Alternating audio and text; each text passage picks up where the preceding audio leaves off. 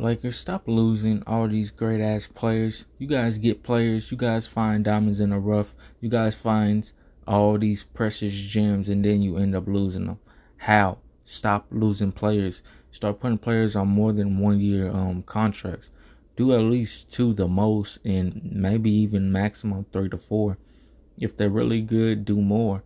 But stop losing players. That's why we in a situation, or that's why y'all are in the situation you guys are in right now.